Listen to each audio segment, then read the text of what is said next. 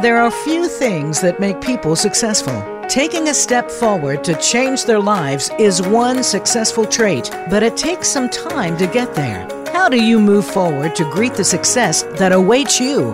Welcome to Next Steps Forward with host Chris Meek. Each week, Chris brings on another guest who has successfully taken the next steps forward. Now, here is Chris Meek. Welcome to this week's edition of Next Steps Forward. I'm your host, Chris Meek. As always, it's great to have you with us again. Our very special guest today is former NFL player, former congressman, and current NFL Vice President of Policy and Rules, Jon Runyan.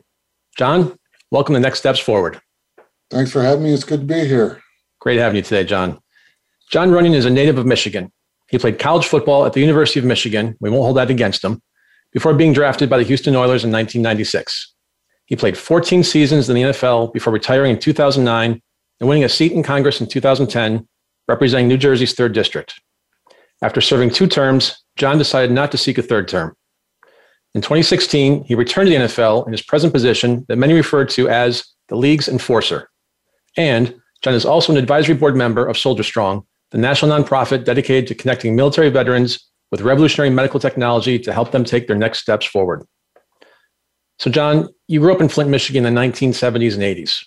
What was life like in Flint in those days? Well, it was right at, I know, there was a time where you get into that, 10-year-old kind of thing where you have those memories, you know what I mean? And, it was economy was struggling. I think my dad was actually laid off from General Motors for about 2 years and, eventually ended up getting back fully employed. But you kind of knew through the high school process and all that, going into the late 80s, early 90s, and sitting down with your guidance counselor and everything. And they said, you're not getting a job at the factory like your dad did, like your grandparents did. You're going to have to find a way out of here because there's not going to be a lot of going on. And they were quite blunt and quite honest about it. And, that was one of the biggest struggles is trying to figure out what the next steps were. And, literally myself, going through that process. And I was, just kind of naturally drawn towards sports. So I kind of looked at sports as my avenue out. And what drew you to sports? Was it the teamwork, camaraderie? I kind of fell into it. I say this about the sport of football all the time. You fall into positions on the football field by a body type. Well, I wasn't necessarily a football player back in those days. I was a basketball player, but, I'm just like, when I get into junior high school, I'm like 6'2", 6'3". I'm the tall, lanky kid that can't walk down the hallway, because you have no coordination and that kind of stuff. And everybody's like, do you play basketball? Do you play basketball? I'm like, I throw a ball at the hoop in the backyard. That's about it. Like, I never had any, youth sports or anything like that. I think the only sport I ever played as a small kid was baseball when I was 13, and I hated it because I wasn't very good at it.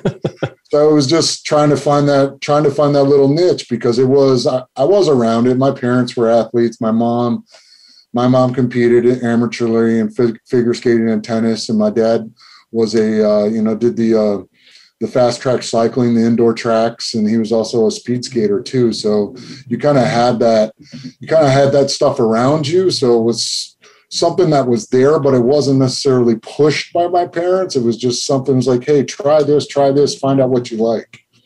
So even though you're 6'2", 6'3", and lanky, you couldn't walk down the hall, you had some genetics helping you through the process there. Yeah, and you had people kind of saying, well, there's a good chance when you look at my mother, who's 6 foot tall, my dad's 5'11", even my grandfather on my mom's side was 6'8", and his brother was 7 foot tall. So there was some potential for some potential for an NBA career there. I just kind of capped out at like the 6'8", 6'9" mark where I was at when I left high school. Now I'm just over 6'7" after compressing my spine playing football for 14 years. So you mentioned you weren't just playing football. You were a 2-time Michigan High School Athletic Association shot put champion, and you were recruited for the Michigan State basketball team, but you chose to play football in Michigan instead. What was behind that choice? Why did you choose football over basketball when you went to college? I think it was just more of an opportunity to where I think, you know, in track and field and basketball, I had like kind of like capped out my potential. You know what I mean? You know, even in basketball, being in that 6'8", 6'9" range, and I was a true post up back to the basket player. I'm like, that's not going to fly in Division I basketball at that height. You know, those guys are 6'10", 6'11", 7 foot plus. So I just didn't have that skill set. And I'd spent, you know, 6 years, you know, years in junior high school and in high school, honing that skill set, and never really had the face to the basket kind of stuff. I always had in the back of my mind, you know, if everything ever really fall apart, you know, maybe I could compete for the Olympics in track and field, because there was that possibility there, because that also is a very technical sport and very repetitive to nail those techniques. And I know in my high school career, I think I only nailed that technique like maybe 4 times ever over a 4-year period, but you set records when you hit those throws. So it was that time of stuff. But the football thing was, you know, taking the technical aspects of track and field, but also taking the athletic ability, the hand-eye coordination, the agility, and all that it takes to play basketball. All that transfers right over to the football field, because that stuff is play in and play out, whether you're playing offensive line, defensive line, tight end. All of that stuff has that ability. And when I went to the University of Michigan, they literally said, it's like, well, we're probably going to bring you as a tight end. We might try you at offensive tackle, and we'll see, you know, what level your speed and agility gets to, whether we determine we're going to put you on the defensive side of the ball. So it was still kind of an unknown. So it was an untapped potential there. I had a lot to learn. And the good thing is I only played football for 2 years in high school. So I didn't have a lot of those bad habits you tend to have.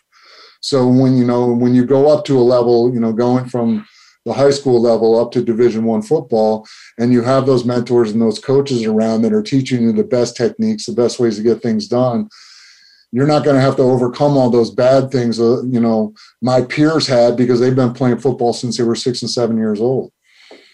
I mean, only playing 2 years of high school ball and then going on to certainly one of the, you know, preeminent college football programs in history, that speaks volumes about your athletic ability. You know, people think athletes, especially talented multi-sport athletes like yourself, are just naturally gifted. We know there's more to it than that. What sort of work ethic goes into to succeed at the college and professional level? Well, there is a huge level to being naturally gifted. And I think it's more of being around it and exposing yourself to, you know, all that proprioception you always put your body into as you're playing, you know, rag ball out in the street or playing football in the street and all that kind of stuff. You have those gifts, and they're somewhat of gifts, but they're a skill that you've acquired through play, if you will, you know, and it's transferable over to organized sports. But the one thing, and you see it at the professional level all the time, you see it in college. You can have a gifted guy that doesn't have the work ethic, and when he gets to the professional level, he gets exposed, because at some point you're either going to get hurt or you're going to hang around long enough to where you lose a half a step. And that's where that work ethic and those workarounds and being honest with yourself and trying to figure out ways to do the same thing, because now you have limitations, all come in it. And it is, some guys are willing to do it and put the time in and try to figure out another way, you know, have conversations with other coaches, other players on other teams that have done it other ways. Some guys just want to do it raw athletic ability. And, you know, when they don't have the knowledge base of techniques and leverage and all of that kind of stuff, and they're just raw athletes, it's when they're not 100%, you can take advantage of them. And I think you see it year in and year out at the professional ranks. When you signed a 6-year, $30 million contract in February 2000 with the Philadelphia Eagles, it made you the highest paid offensive lineman in NFL history at that time. Did people treat you differently? And what does that do for someone's ego? And how'd you keep your perspective?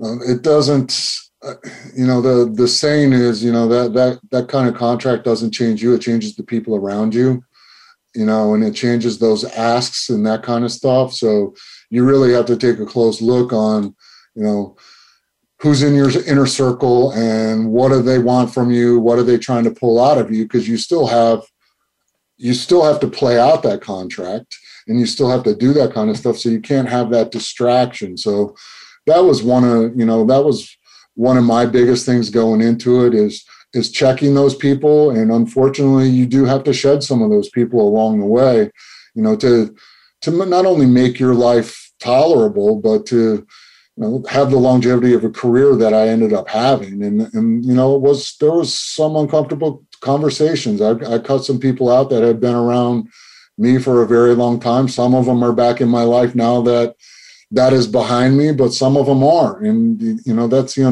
that's the unfortunate thing about it. And I always say, the biggest thing is falling back on those Midwest morals that I came up with, being humble, being honest, showing up with your lunch pail and your hard hat and just going to work every day. And when you do that kind of stuff, clubs, employers tend to take care of you. And I think that's really what happened. When you go back and look at, the situation I left, with the Tennessee Titans before I came over to the Philadelphia Eagles, I stuck my neck out there and took a 1-year rider on a 1-year contract and happened to go to the Super Bowl that year. And I became the only available free agent at offensive line in the NFL, which to your opening remark there was why I was the highest paid offensive lineman in the history of the league for about only 2 weeks. And then Jonathan Ogden signed with the Baltimore Ravens 2 weeks later and trumped that one. But no, that's what that market is, and that's how that rolls. But, it was just that. It was just, just put your head down and put the work in, and things will take care of themselves. There's a 2008 poll of league players that said getting blocked by you on a screen pass was, quote, one of the scariest things in the NFL. What made you so ferocious and so feared? It was just a mentality. And it really, believe it or not, in growing up in Michigan, I grew up in Flint, only 52 miles away from Ann Arbor, where the University of Michigan is. So I've been around that program, for my entire life. And, those were back in the days of Bo Schembechler and all that kind of stuff. And there was a purpose to everything they did. And I tell people this: when you'd sit in the full team meeting room at the University of Michigan, there were two sayings in the front. So the offense always sat on the right side of the room, defense always sat on the left side of the room. The defensive, their tag word was pursuit, always being around the ball, rallying to the ball, team tackling. The offensive side was harassment. You're always in people's face, pushing people, poking people, getting in people's heads and trying to fluster them, because I always looked at it this way: if I got somebody, looking over their shoulder, worried about whether I'm going to, hit them in the back with a forearm or come flying over a pile or that kind of stuff, and then they're going to turn around and try to pick a fight with me, that guy's probably, that 99% of the time, a defensive player is a better athlete than I am.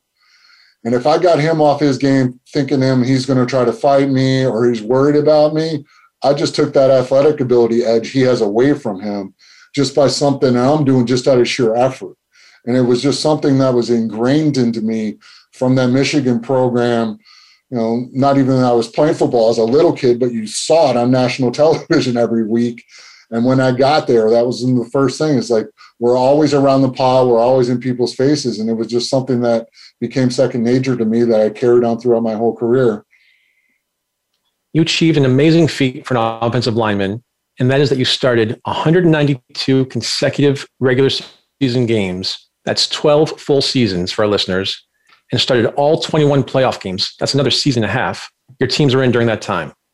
That was the second longest streak among active NFL players during the time you were playing.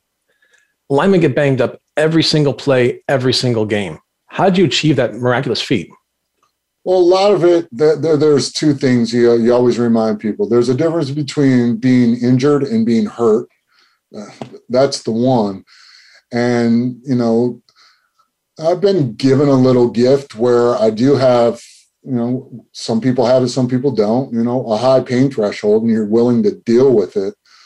But I always go back to this. No matter how hurt you are on the football field, I mean, you're going to be hurt if you're playing 16 plus games a year. It is really about that second the ball is snapped. If you're legitimately focused on the task at hand, which is blocking your opponent and getting in the right position, you turn off that sensory thing in your brain that's saying, ouch, that hurts, don't do that. And it's really just flipping that switch in your head to say, I'm out here to execute a technique or a block.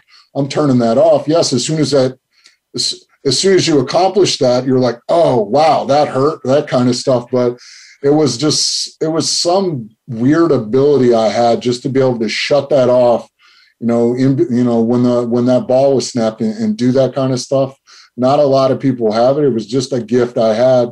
Yeah, and then I always kind of laid over this too. I goes, especially after, the contract we were just talking about, there's always a younger guy out there that's more athletic than you are, that makes half the amount of money, that has more longevity than you do. But I always told coaches, I tell the media this all the time, if I never give him the ability to prove to the coaches that he can take my job on a Sunday afternoon, if I don't let him go out there and prove he can do it, he's never going to take it.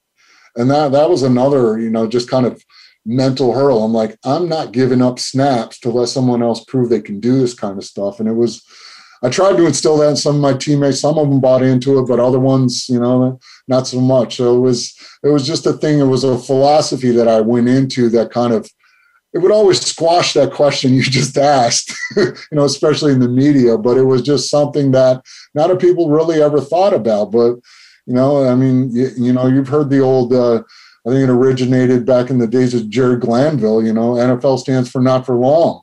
And I really, really took that to heart. We talked about your storied NFL career.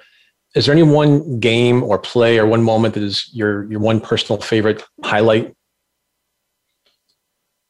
The unfortunate part about playing for as long as I did, there's a lot of those. The one that's stick in your head all the time are the ones you didn't get.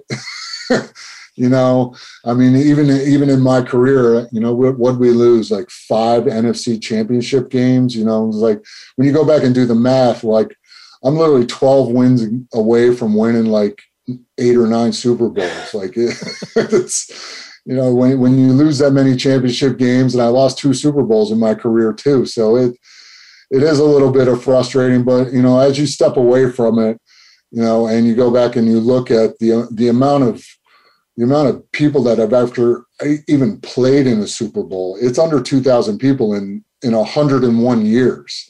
That's incredible. That's an incredible feat in and of itself. So to reflect on it now, you're an elite kind of group. I would have liked to have won one of them, but it just didn't happen because, frankly, both times we went in there, we got outplayed that day. But that's why we play the game. So you had barely hung up your cleats in 2009 when you announced your candidacy for Congress. What made you decide to run for Congress? Was it something you'd always thought you wanted to do? Were you motivated by a particular issue, or was there something else? Never really been a political creature. I, to this day, still call the desire for politics a sickness, and they should go get checked at the doctor for it. But there is a natural ability for citizens to be involved in politics because it is government, for the people, by the people. And the more you're involved in it, the better. I think it really came from my involvement in the nonprofit sector and the charity work that I did and giving back. And, and getting on corporate, those nonprofit boards and seeing how much they actually do integrate with state and federal government and the asks that are there, and to see how you can actually change people's lives through legislation, not only fundraising on the nonprofit side, but long-term effects of, NIH research or NIH dollars and all that kind of stuff. It's tremendous. It was another way. And I really took it as just another step in community service is all it was. And that's really what it is. You're serving your community as their representative. And that's really how I took it. And I told people that on the campaign trail. I said, I am who I am. When I become one of them, if I don't catch myself, let me know because it's time to leave. So you defeated the incumbent and became only the fourth former NFL player to be elected to Congress, after Jack Kemp from New York, Steve Largent from Oklahoma, and Heath Shuler of North Carolina. And in fact, I think your time in Congress overlapped with Shuler's. How are things different for you going from being an NFL All-Pro veteran to a freshman in Congress? You know, it was another one of those things like we were just talking about. That is a very small percentage of the population that gets the honor to actually serve.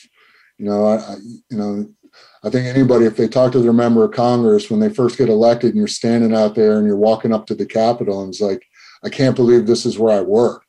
You know, and when you look at the history of the country and all that kind of stuff, it is an honor. When you try to go back, especially as an athlete, especially from I would say the ultimate team sport of football, where it takes, 11 guys on the field doing the same thing at the same time in the same direction.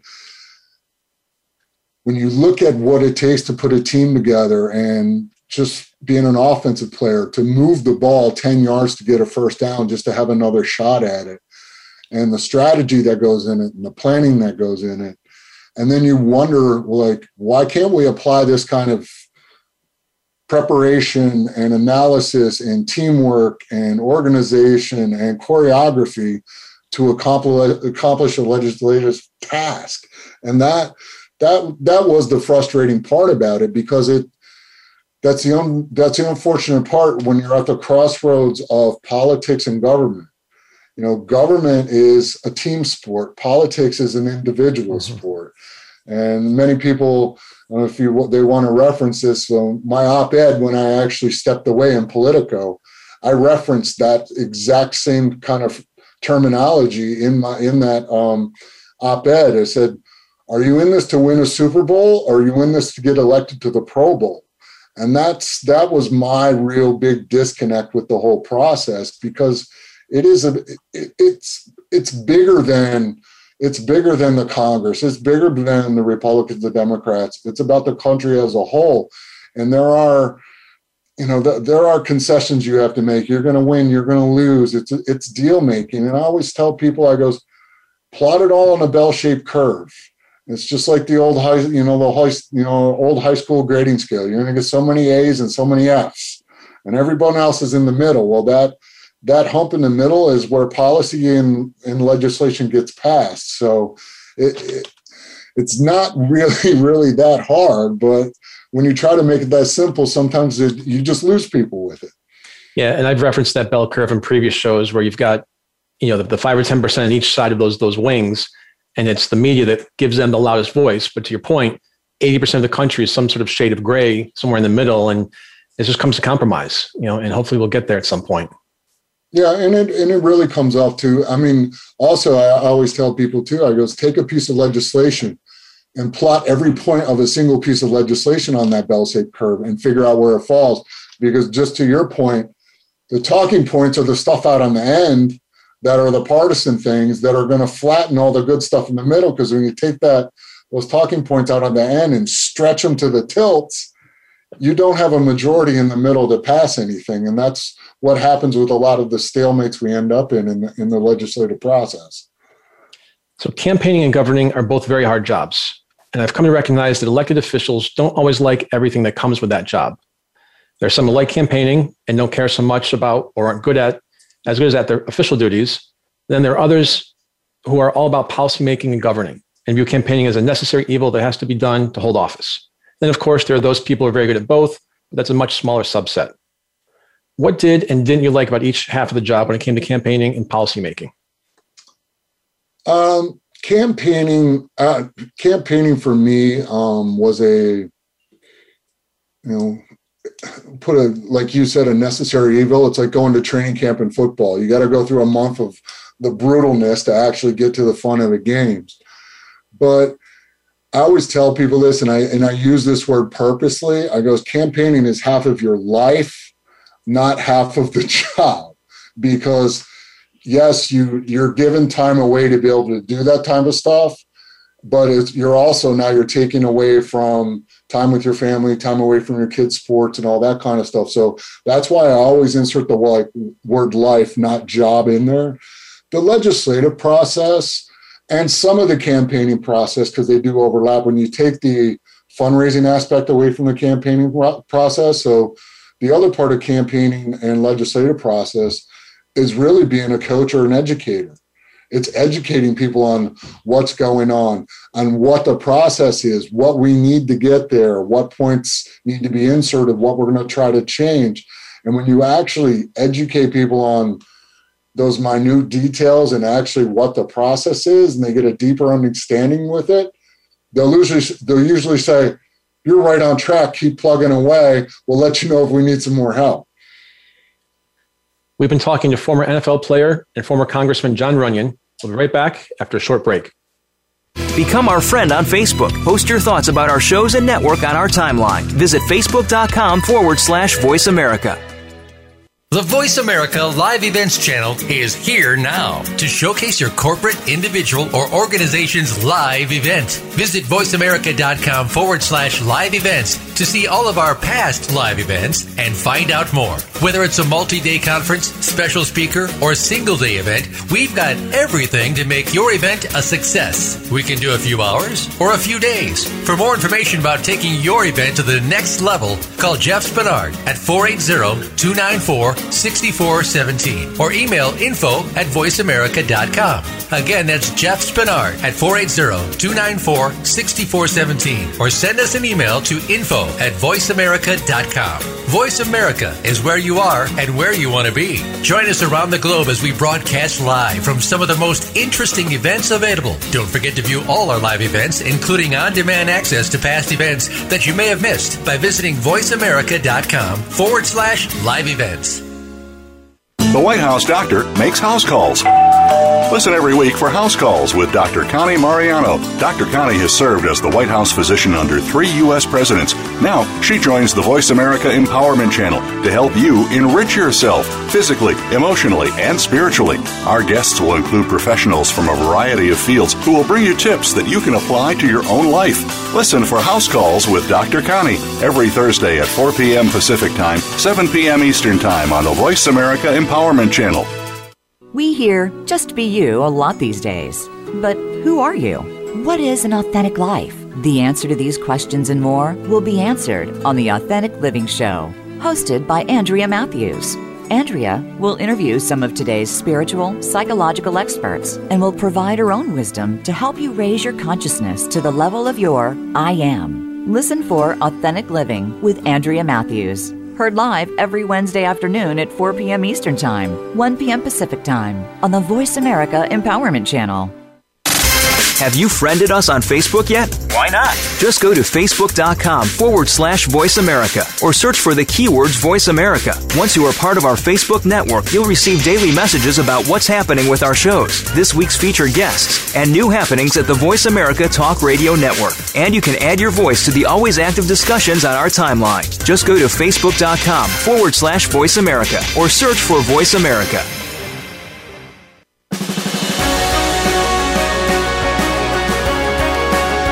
You are listening to Next Steps Forward. To reach Chris Meek or his guest on the show today, please call in to 1-888-346-9141.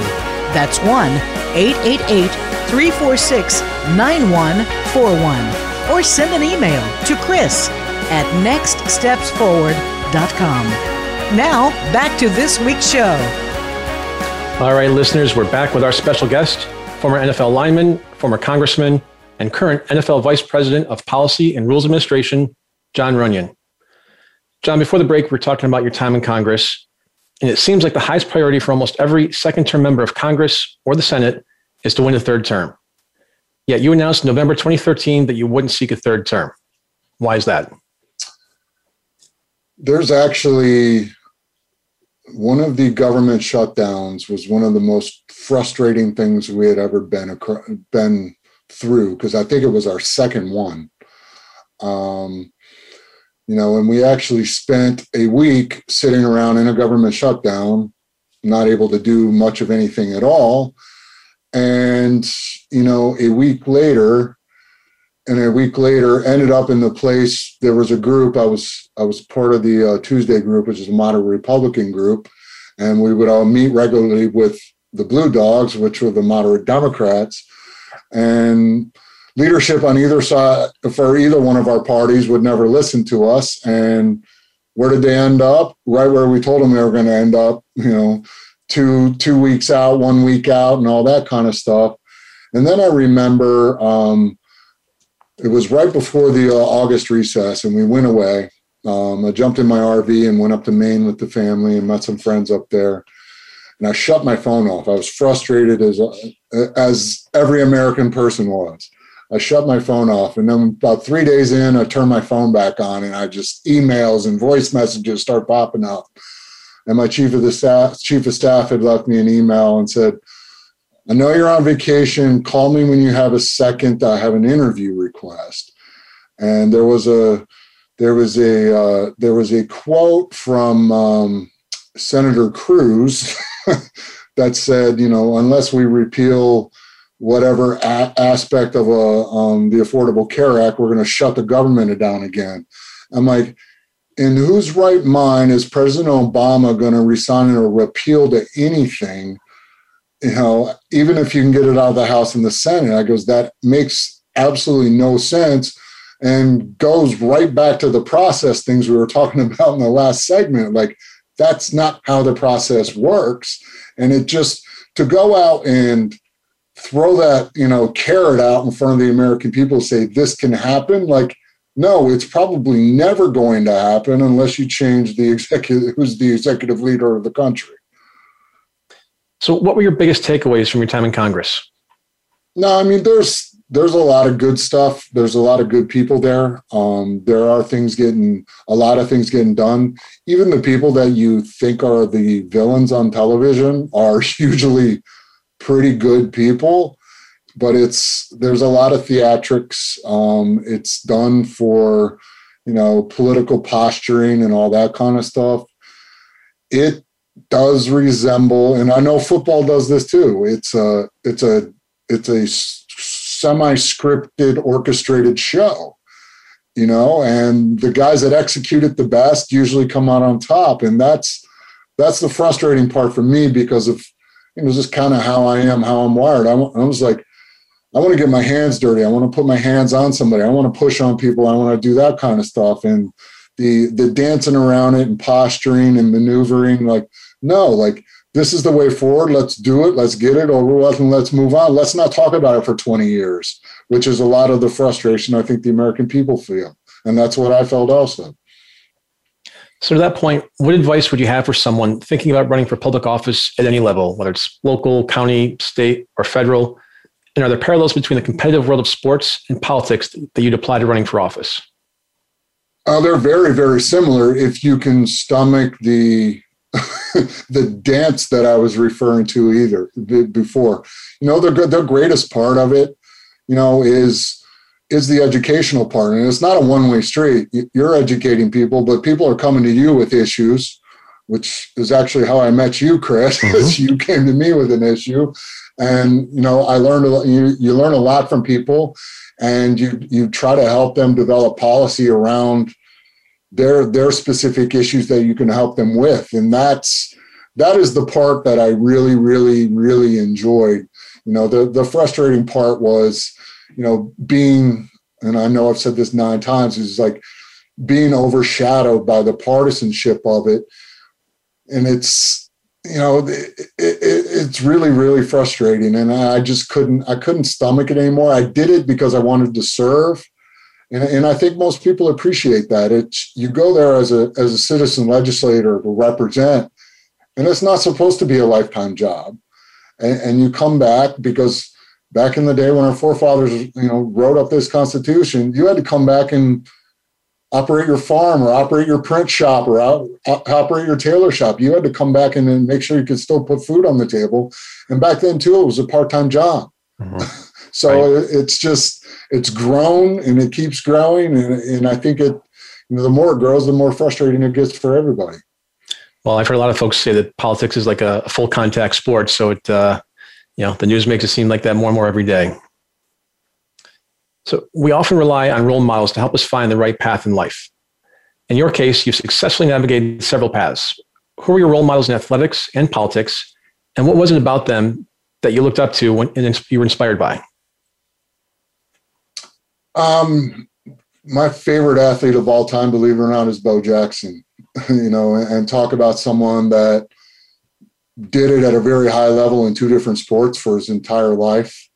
Never complained, kept his mouth shut, did all that kind of stuff. That's kind of how I roll. I roll, and on politics, I don't say I really got that involved in politics and really idolizing anybody in politics. But I think the biggest thing is in taking the best part of people. Like, you look at Reagan and the kind of communicator he was and how personable he was and, relatable he was, even though he was a politician and a movie star and all that kind of stuff, how down to earth he was. And that kind of stuff really draws you to that kind of thing. And really, the policy stuff, it really comes around team building and surrounding yourself with competent people that can advise you on a proper way forward. And that's really, that's mentors, that's, idols. It's finding those little nuggets of people just like, that's a positive I want from that person. Yeah, he could be an idiot in 5 different things, but he's really good at that one. And let's grab that and mirror that.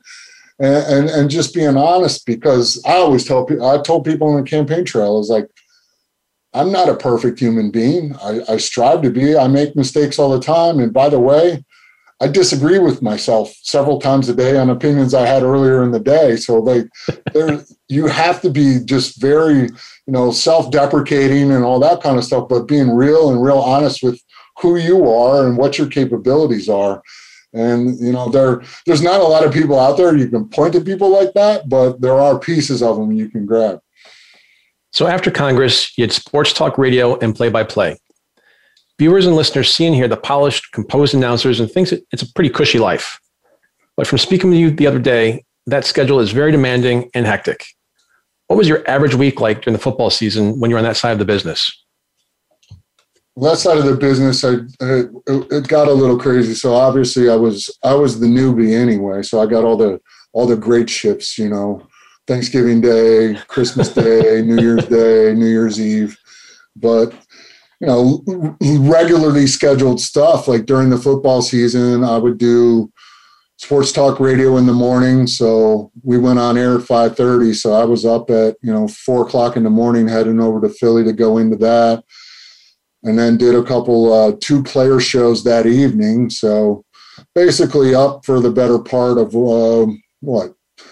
19, 20 hours by the end of that day was over. So, Tuesday, Wednesday, I had a side business development consulting gig. So I'd do some networking events at night and that kind of stuff. Then Friday morning, I'd get up and do sports talk radio remotely from Atlantic City, which from here is about a 45 to 50-minute drive at 3:15 in the morning. Jump in the car and drive home. And at that time, my son was playing at the University of Michigan. So I'd pick the wife up at home, drive to the airport, fly to Detroit, go there, get there Friday late afternoon, try to go have dinner with some friends or whatever, go to the game on Saturday. First thing Sunday morning, before sun even came up, fly back to Philadelphia. So if the Eagles were playing a home game, I would do the pregame show at the Eagles Stadium. If they're on the road, I'd go in the studio, go home at some point during that game, jump in the shower, put a suit on, and then go back to Philadelphia and do the sports wrap-up on the local Fox affiliate. And, be in bed by midnight, but turn around and start the Monday morning back over and get up at, 4:30 in the morning again and repeat the cycle. So it was a little of sporadic hours all over the time. And then as an athlete, they said, always go to bed and wake up at the same time. And it's not possible doing my career. So you're saying it's not cushy like it looks like on TV? No, I mean, but it's like anything else too. I think, if I would have done it for another 5-10 years, but we know how that industry is shrinking also. But if I'd have done it, I probably would have had a regular, more full-time job where those hours wouldn't have been as hectic, but I still would have taken those pregame shows, those postgame shows, because I have an expertise there. Yeah, it's great to go on a sports talk show in the morning and talk some baseball and hockey, but my passion is football. So the more I can talk about it, the more it keeps me engaged in the game I love. Are there lessons that you picked up from your time in the NFL or in Congress or in the other roles that you'd share about how, with the rest of us, you can do our jobs better and have better relationships? Yeah, I mean, I think number one is it's a kind of a cliche, but there's a reason why we have 2 ears and 1 mouth. Use them in that proportion. And it's really, listening to people, taking what they have to say to heart. Take everybody at their word, and, your word is your word. Don't break it, and then, and just try to be upfront and as honest with as many people as you can. So in May of 2016, the NFL announced that you had been hired as the league's vice president of the Policy and Rules Administration. That means you're the league's rules enforcer when players or coaches get out of line.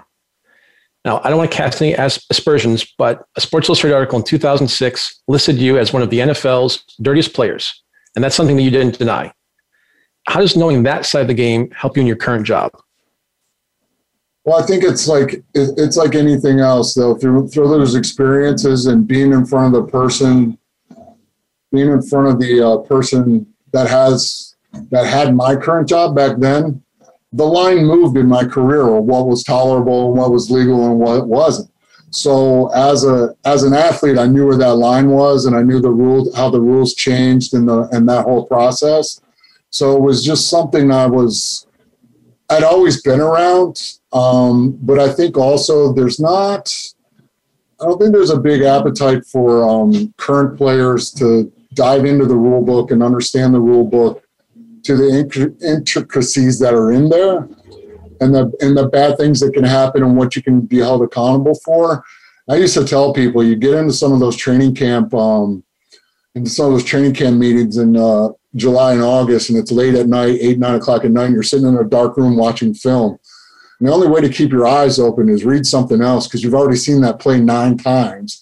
And I'd literally be thumbing through the rule book trying to, figure out stuff. Or just for me, it was pointing out, I was like, well, that contradicts that sentence. Like, that doesn't make any sense, and bringing that kind of stuff up. So that really, that kind of falls in my policy world. So I was literally going through a document this morning on our player policy, going through that type of stuff and checking to make sure that there's not too much lawyer language in it, and it can relate to players and all that kind of stuff. But it was literally done out of experience. But I think also the stuff that a lot of people don't see, and we just went through this. So we have a competition committee, which actually address a lot of our playing rules and our player safety stuff. And that is a legislative process to the T. It's got subcommittees involved with it. It's got a major committee, and then it goes to the ownership for a vote at the end. And that vote is literally in 2 weeks from now. So any rule changes that are up, this committee will, the competition committee will go through it. We're actually going to present back what our findings are to 2 of the subcommittees later next week. And then once they approve it, it'll go back in front of ownership for a final vote. So there's the legislative process, there's the committee process, and and we're in the side of actually writing it all up, where a lot of times when you're on Capitol Hill, that's on the committee staff to do all that. But that's really what we are at the NFL, is the committee staff, getting all that stuff put in the proper legal and the proper football form so everybody can understand it. So there's obviously a very serious side of your current job. And to your point, that's keeping players as safe as possible, a high-speed, high-collision sport, by enforcing those rules to protect them. What is the NFL doing, and what more, if anything, can be done to protect players from serious injuries and the effects of those injuries during their careers and certainly well after? Well, the biggest thing, and I currently work for a former teammate of mine who's Troy Vincent. He's the executive vice president of football operations. So I would say there's about 8 of us former players now at the league office. There's never been that many before. And you can see us walking down the hall because we're the ones limping and doing all that kind of stuff. So we know what we expose our bodies to. So we've done a really good job at the NFL in the last probably decade or so of bringing in a lot of medical experts on the outside. And the Players Association, their union, is also involved in this. So whether it's from, better technology in helmets to tracking injury data, are there rules? We had a great example.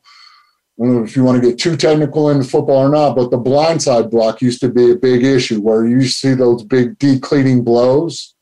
We haven't had a concussion on one of those in 2 years because of a rule change. Wow. So you talk about a very simplistic rule. Yeah, that used to be a huge part of the game. That was like a rite of passing to do that to someone. But the risk that you put yourself and the person you're hitting at, and now have that medical data around that, say these are causing these type of injuries, to eliminate that type of stuff. That is something we're constantly analyzing and debating.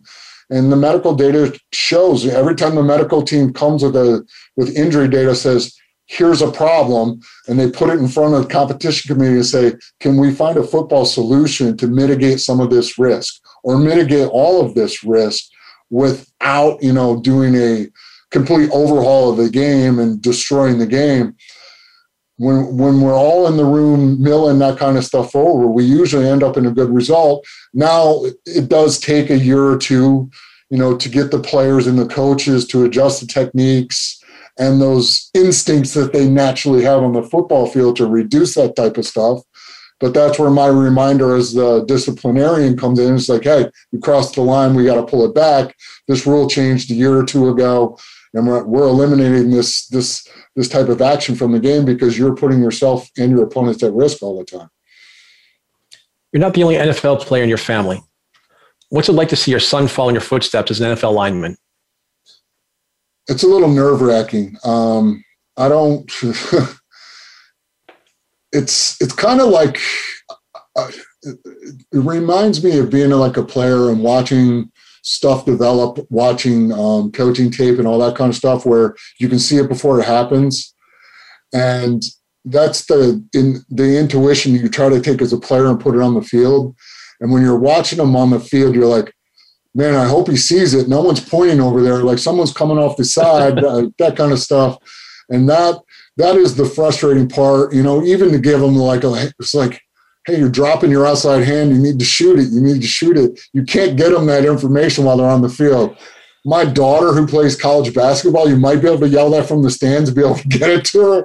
But, it's fun. It's great. But I try not to overburden him. I do pull out the coaching hat a lot of times, and I do watch the film and say, hey, did your position coach point this out and that out and that out? He goes, yeah, he got 4 of the 6 of them. I never thought about the other 2, but I'll go tell him you brought it up. So it's just, it's another set of eyes.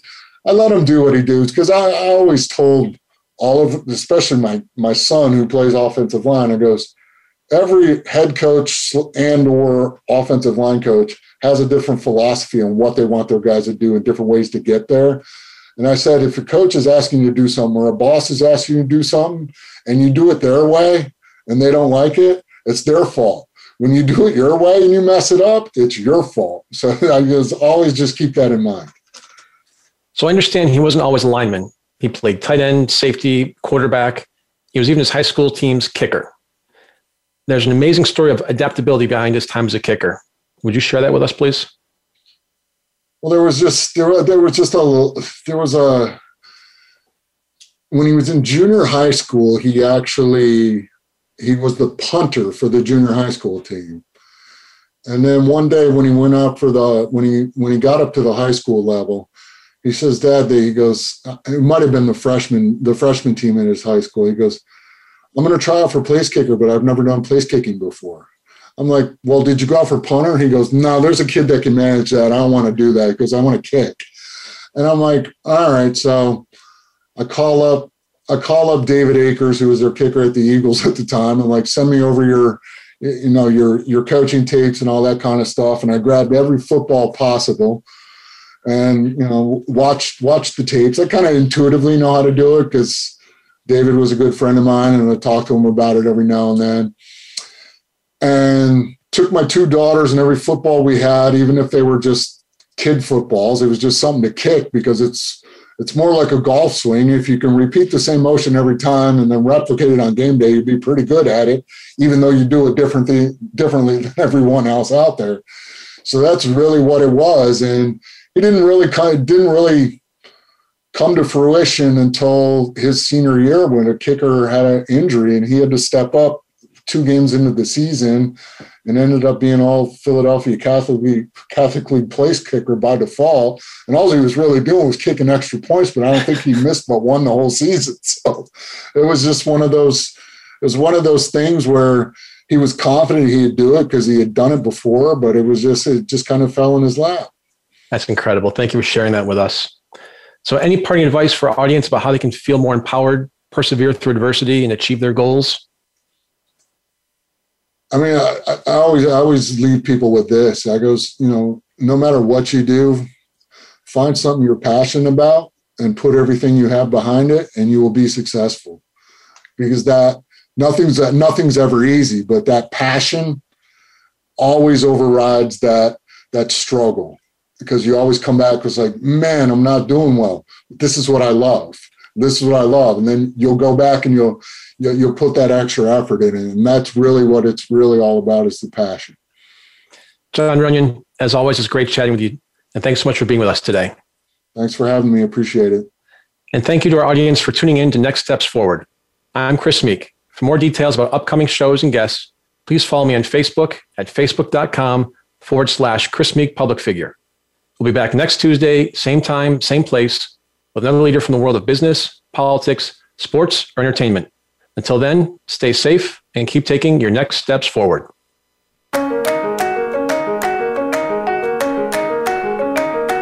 Thanks for tuning in to Next Steps Forward. Be sure to join Chris Meek for another great show next Tuesday at 10 a.m. Pacific Time and 1 p.m. Eastern Time on the Voice America Empowerment Channel. This week, make things happen in your life.